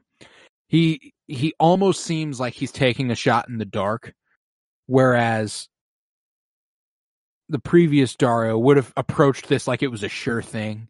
Yeah. Like it's like yeah, man, you know what it is. And this guy's like, I don't know, maybe. Because Daenerys like collapsed back a couple times. She's like, "Oh, do you want to walk at the end of the line?" And then he's like, "You want to without shoes?" You know, she's like he keeps testing it, and Daenerys is like, "Okay, like obviously not working." But like, I feel like the older Dario would have just been like, I don't know, more smooth. I would for you, smooth, you know, yeah, like smoother. I don't know. He would have said something. Oh, that's pretty good. Yeah. Like, yeah. No, like it's just a different ball game, you know. And I think there's also the idea that they could be demonstrating a change in character for Dario, this sort of like evolution into being a little bit less on his game when he's in the presence of Daenerys. Like it's sort of like a presence that he's never experienced before. Okay. And therein, this guy gets shafted with that task. Like all of a sudden, he seems like a new guy, not a brand new guy, but like he's evolved a little bit into something new. And I don't know. It's a hard thing to come in after a recast for a very memorable character.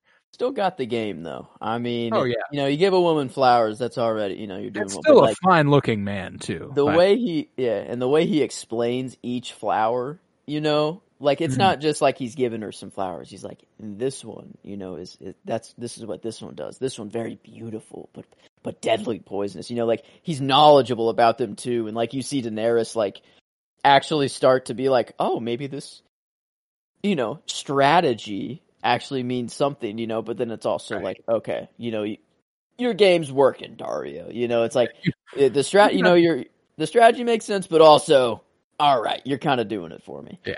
Michael Huisman, you know, I think I do like Ed Skrein more as Dario, but he doesn't do a bad job. He's a stand-up actor, and he does very well. But nevertheless, the marching army halts Daenerys goes to the forefront, discovering a slave child crucified upon a cross. The child is dead, her hand pointing the way to Meereen. And Ser Jorah tells Daenerys there is one for each mile marker to Meereen.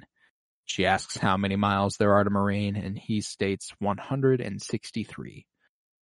And Ser Barristan offers to have Outriders go ahead and bury them so that she doesn't have to see it. But Daenerys refuses, ordering that each of them be buried and their collars removed, but not before she has looked upon each and every face.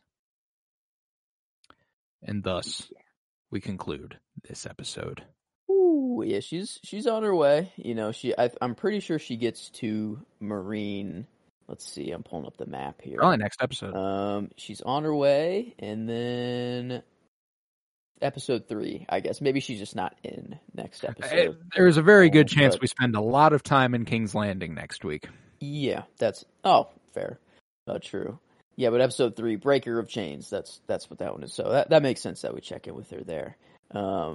But man, I don't know, I love keeping up with Daenerys, and her story is very conquest like, and I don't know how I haven't picked up on that before, but like now just seeing like how they talk about Rhaegar. You know, well, some people talk about Rhaegar very poorly, and like whatever. But like I guess the actual guy that Rhaegar is actually a good guy, right? Yes. Did he? He was a stand-up man, and Oberyn kind of like there's that part earlier in the episode when Oberyn's talking to Tyrion, and he's like, Rhaegar, this genuine prince, the best man in all the lands, etc., etc. And he left her for another woman, and it started a war. And they're like, they never state who the woman is or anything like that, and it's like, it's interesting, you know. But I like we're seeing how people would look at Rhaegar whenever he was going through his conquest, but we're seeing it like with Daenerys and everything that she's doing. You know, like Rhaegar would sing and would, I don't know, he just would do everything, you know, sort of thing. But then every time we see Daenerys, she's always, I don't want to say like above everyone else, you know, because that just seems wrong and very. She's just more regal. She's queenly. She stands out. Yeah, and not in a bad, like she doesn't use that like for wrong, you know. It's always like, you will do no such thing. I will see all of their faces while we go. You know, like it's like, oh my God, you really are, you know. You are queen, yeah. Like you okay, They think they're doing the right thing for her by saying, yeah, we'll go ahead, we'll bury all these children. You don't need to see this. But then, like, she instantly claps back and is like, no, like, you won't do that. And it's, I don't know, I really, really like her story. And just that kind of aspect of it, like feeling like I would want to fight for Daenerys, you know, like I hope I would be like the Daario Naharis, like that's my ultimate goal, is to be like Daario Naharis for Daenerys. But yeah. Sorry, my dogs are going fucking nuts upstairs. I can barely hear you over the sound of them. They were barking up a storm, but maybe the bird has burned. Yeah, right. Daenerys is a hell of a woman, and she's about to only become even more prominent. I looked ahead to next episode. She is not in next episode. Okay, that makes sense. As we hit Dragonstone to catch up with Stannis, we hit the Dreadfort to catch up with Ramsay and Reek, and we head to Beyond the Wall to catch up with Bran. So everything we didn't hit this week, we hit next week, along with King's Landing. Here we go. Yeah, so I think that leaves us with nothing but a rating for this bad boy. I think we're there, aren't we? We're getting rid of genre this season, didn't we say? Yes, we are. We're going to get rid of genre, and we're going to do the same weight we do for the director's spotlight, with an emphasis on the critical rating versus the enjoyment rating.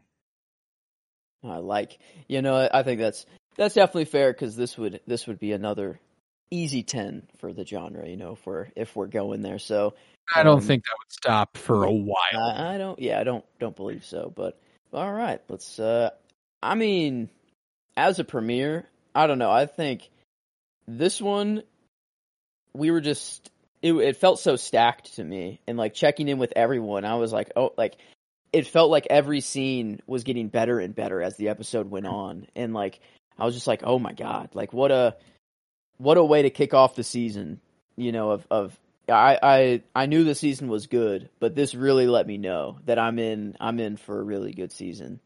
And I don't know, I think it's probably my favorite premiere of a season. Oh yeah, this is the best Out of all season of them. premiere so far, I think.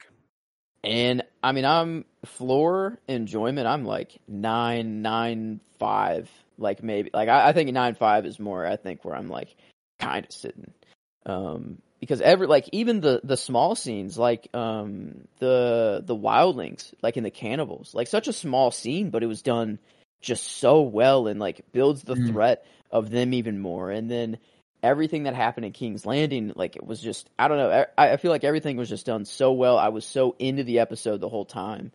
And so yeah, I'm pretty high on this one, for me. Enjoyment wise, let's see, what have we given previous season premieres? We gave episode 1 of season 3 an 8.75. Season 2 we gave a 9. And 1 an 8.5. All right. So, yeah, I mean, I'd be comfortable going every bit of 9.25 is the floor here. Okay. Yep. I think that I'm either at 9.25 or 9.5. I don't think that's kind of where I am. I think 9.75 or 10. I'm not at a 10. But I think like 9.25 or 9.5 is where I'm sitting. All right, then I say we round down a little bit. I say we go 9.25. There's room to grow. There's a lot of great episodes this season, you know. So and this is just the beginning. And then critically, this is a pretty good episode. It's well written. It's pretty well shot. You know, I don't think it's as visually pretty as other episodes have been, but it is very well edited and generally well directed. So I end up coming down at about around an 8.5, 8.75. Nothing crazy, but nothing to scoff at, you know? Like I feel like they needed to do a whole lot, like with just opening the season and stuff. And you're right, like the visuals weren't as, you know, high as they usually are, or like they weren't as high as they can go. Like I know that they can do better. And so yeah, I think there is some room to grow here, but not that much. I think I was around 8.75 for me, or like No, I can get behind that. I can get behind that for sure. So I mean, if we do give it that averages it out to an 8.92, so 89%. All right. And I think I think the ratings will probably look a little lower, just because we're getting rid of the surefire 10. They don't have a surefire 10 in them. We might have to go back and remove that from other episodes and go ahead and true reweight them. But that, let's see, I guess if I might be able to do that real quick. But yeah, this, I mean, just an incredible way to open up the season. And yeah, like definitely still room to grow, which is insane that there is still room to grow. And but I don't know, I really liked the opening of this season, and that wow, if we apply that ties it with season 3's premiere, actually, with the new rating system, getting rid of that. And then let's see, if I do this, is it gonna mess everything up? I don't think so. Yep, that did it right. Okay, so yeah, all those are updated now for season 3. Because every episode in season 3 was given a 10 in genre, but in 2 we did still have some 9s and 8s and so on. So, but as far as season 3 goes, that puts it on the same level as the finale, the premiere, and that looks like that's about it. But yeah, so I think I do. I like that. I think I do too. I think I do too. Makes sense. So okay, there we go. I like the new rating system. I like how I do too. I think it captures it a little bit more accurately. Yeah. If I do say so myself. Yeah. But yeah, so at an 89% on the old Penny Bloom tomato meter, 89% for the season 4 premiere, and we've begun another season, man. 4 seasons in now, and No signs of stopping anytime soon. It's been a great pleasure. And we've got a bunch of stuff going on here on the Penny Bloom podcast. At the moment, we are doing our director's spotlight on Wednesdays and Fridays. We've got Wes Anderson in that spotlight. We've got 4 movies down. We've discussed The Royal Tenenbaums, The Life Aquatic, The Darjeeling Limited, and Fantastic Mr. Fox. And this week, we've got Moonrise Kingdom and The Grand Budapest Hotel coming out on Wednesday and Friday. We're doing this all in anticipation of Asteroid City, coming out June 16th, and our podcast will be coming out June 27th or 8th. I can't remember what the Wednesday is. 28th. 28th. Yep. But yeah, so we got some big plans for Wes Anderson, and I'm very excited for you to hear that. We will be back next week with one of the best episodes of this show, season 4, episode 2. Very head on much IMDb. That. This episode was given a 9, and then the next episode was given a 9.7. Now, I don't know if that's just people like the events. Yeah, I think that's probably more of what that rating is. But The Lion in the Rose has one of the best deaths in all of Thrones, so everyone's happy. I'm looking forward to that. If you would, head to patreon.com/PennyBloomPod, where you'll find over 50 hours of exclusive content, including all sorts of written reviews, comic book reviews, movie reviews, and the like. For $3 a month, you can support this podcast financially, which is huge because it costs me money, and I don't make any off of it unless it's over there, so that'd be greatly appreciated. Head to Twitter, follow at PennyBloomPod, follow on Instagram at PennyBloomPodcast, and remember to leave a 5-star rate and review wherever you might be listening. Remember to download also. That helps immensely. With that, I was Colton Robertson, and I was joined by Joseph George. Thank you very much, homie. Oh, thank you for having me. It's always a pleasure to be here. Oh, and it's always a pleasure to have you. And remember, peace, love, and bloom. And tell your father I'm here. And tell him the Lannisters aren't the only ones who pay their debts.